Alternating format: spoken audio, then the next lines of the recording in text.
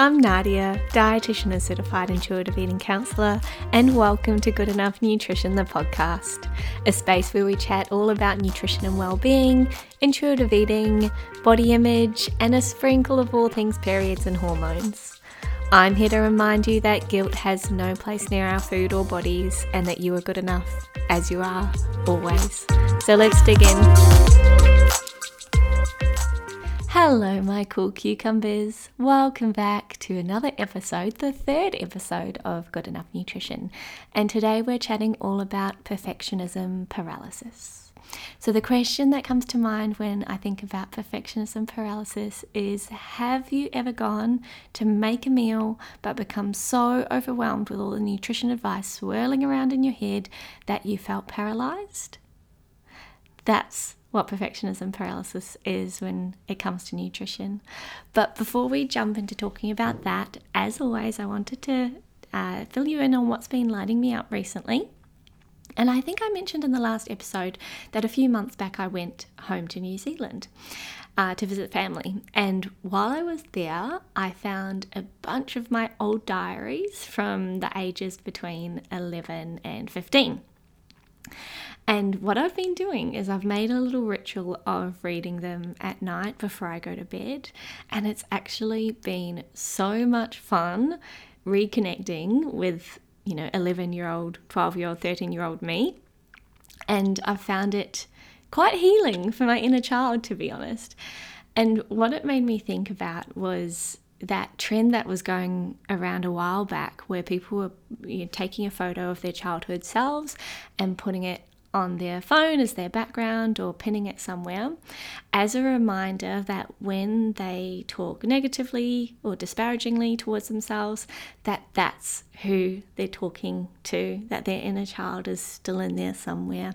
And it's that lovely reminder of the fact that we're born worthy and we remain worthy, and it kind of just brings awareness to supporting us to change that internal dialogue. And so I haven't done that before, but I feel like these diaries are having a similar impact. So if you have access to old diaries or old photographs that you can put as your phone background, I think I'll vouch for it. It's a really nice connecting thing to do. So that's what's been lighting me up. All right. I think I'm going to start putting a carousel of images on Instagram so you can see what I'm talking about when I'm talking about what's been lighting me up. So I'll put that on Instagram. Come over. I would love to hear what's been lighting you up. So drop that in the comments. Okay, now onto the episode. So I mentioned, perfectionism paralysis, and today we're talking about it in the context of nutrition, food, and eating. But I think where we're most familiar with perfectionism, or at least where I'm certainly most familiar with perfectionism, is when it comes to things like work and social media and hustle culture, and that's definitely where I hear the most talk about it. But when I'm in the clinic with clients, I can recognize a lot of perfectionism showing up when it comes to nutrition. But I haven't heard much talk about it in that context in the world. So I've been trying to understand why people don't seem to associate the idea of eating well or perfectly with perfectionism. And what I've come up with is kind of like twofold, or two reasons why I think that might be the case. So the first one is that eating perfectly, or whatever label we call it nowadays, it's clean eating or whole foods or whatever the latest, perfect eating food trend is, that is just so normalized in our society. Normalized to the point that if you wanted to find someone to tell you that you're eating wrong, whether you need more protein or more fiber or less carbs or more superfoods, or you're eating at the wrong time or too often or not enough, like for whatever it is you're eating at whatever time or however much, you can literally find a million people ready and willing to give their 2 cents on the internet about how it's the wrong thing. And so that's why I think one of the reasons why I think that perfectionism when it comes to food isn't seen as perfectionism, because it's just so normalized. And of course, like if this bar is always moving and we're constantly striving to eat perfectly for our health or our well-being or whatever it is, no wonder no one's talking about it, because everyone's doing it.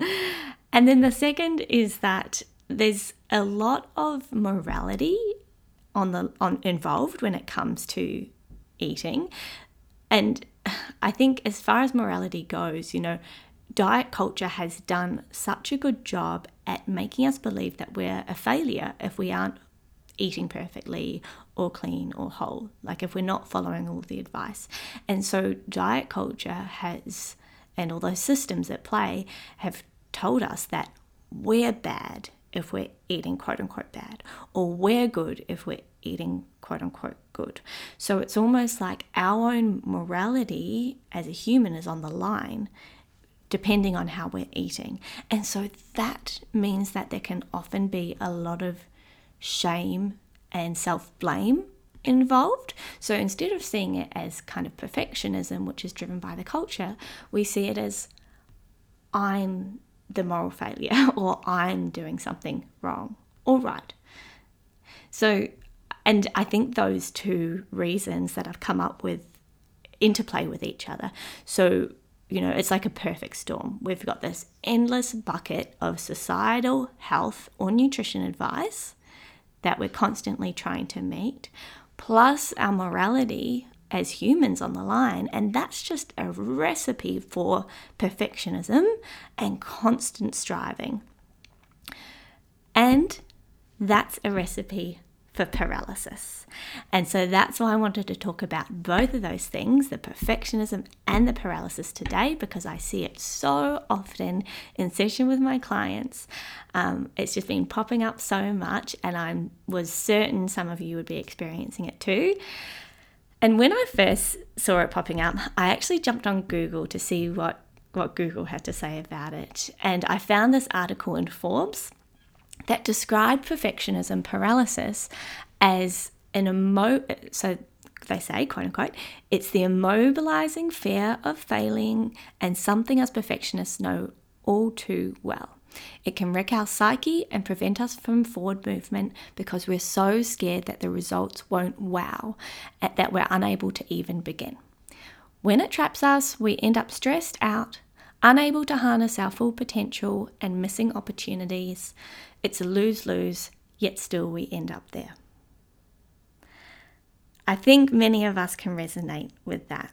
And of course, that's not specific to nutrition, but I'm talking mostly about nutrition today. But even if you don't struggle with perfectionism when it comes to eating, I think so many of us can resonate in some areas or many areas of our lives.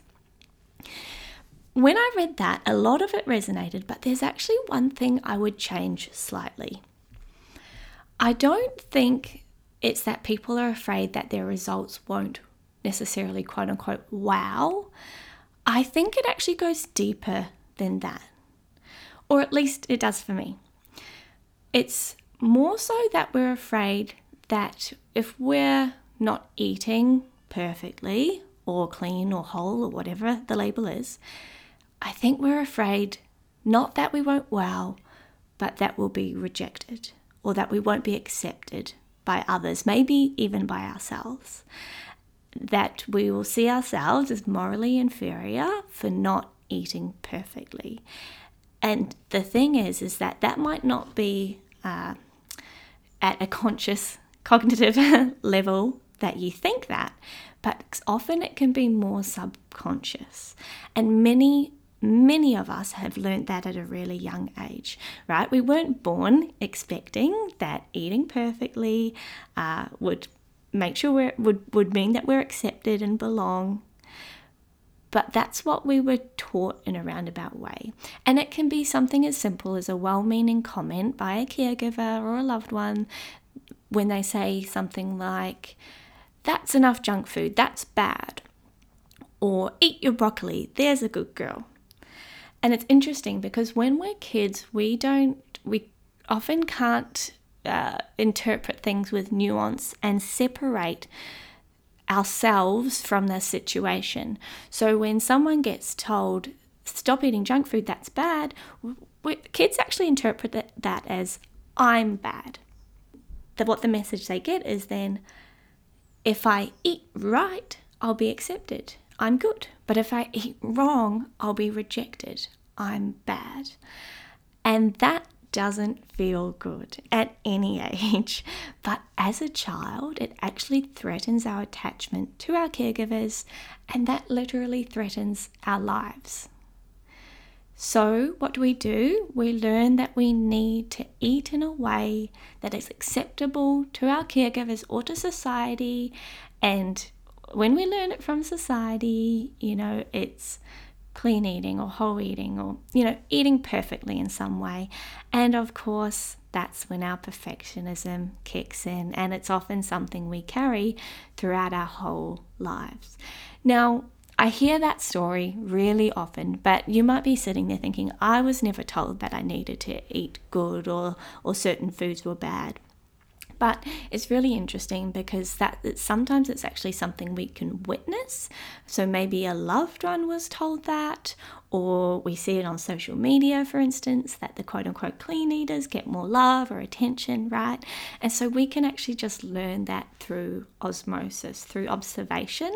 So it doesn't necessarily mean that we need to be told that directly for it to still be able to impact us. So once again, I don't think it's that we're afraid that our results won't wow, but more so that it runs deeper, that we won't be accepted, that we won't belong. Maybe I'm reading into it, but I would love to hear what you think, if that actually resonated or not. So how does this play out in the now as adults, right? So recently I've had a few clients who have been trying to incorporate breakfast in their routine, and for good reason. We love breakfast around here, helps with energy, improves mood, lowers stress, all the good stuff. And in their effort to include breakfast, they've noticed the dreaded perfectionism jumping in. So they might have thoughts like, I want to start having breakfast, but I have to include at least 20 grams of protein. Or, I don't have any grainy bread, I can't possibly have white bread. Or I can't have toast for breakfast every morning. It's easy, but it is not healthy. Or maybe I should have porridge, but it's too much effort. Or I read somewhere that sweet breakfasts are bad for blood sugars, but I never feel like savory options. Oh my gosh, so many possible thoughts jump in, and even reading it, I feel quite paralyzed. It's so overwhelming. How can anyone make a decision when there's that many rules and perfectionistic thoughts going on in one person's brain? So you can understand how perfectionism can be at play and how it can be so paralyzing. And for some people, it's not just at breakfast when that comes up. It can literally be every meal of every day. So for me, it's no wonder that people end up feeling paralyzed, saying it's all too hard, saying screw it, and then moving on with their life and leaving behind the behavior or the change that they wanted to make to improve their well-being because they weren't going to accept it, or they were worried they weren't going to be accepted deep down unless it was done perfectly. So that's an example of what it looks like in real life. But of course, I'm all about the practical, so I wanted to give you a little bit of a practice of how we can start shifting the dial on perfectionism when it comes to eating. Okay, so as with anything, I believe that awareness is the first step. And hopefully, if you've listened to this podcast, you're now aware of what perfectionism looks like when it comes to eating. Because if we're not aware of what's happening, how can we actually expect to change it? So the question I want you to ask yourself is, what does perfectionism paralysis feel like? What does it feel like in my emotions? What does it feel like in my body? How can I notice when it's coming up? For me, when I think about what it feels like, I feel stuck, immobilized. I feel a lot of indecision and overwhelm, maybe even some exasperation that it's all too hard. Often my thoughts might be racing, or sometimes they can go frozen. In the body, that will often feel like a tense, maybe a tightness around my chest, shoulders often go up. And then I might even experience some guilt, the sense of, I didn't do what I said I'd do. And often that there's this kind of underlying sense of pressure. Take a moment to think about what it feels like for you and whether any of those resonate, and just notice.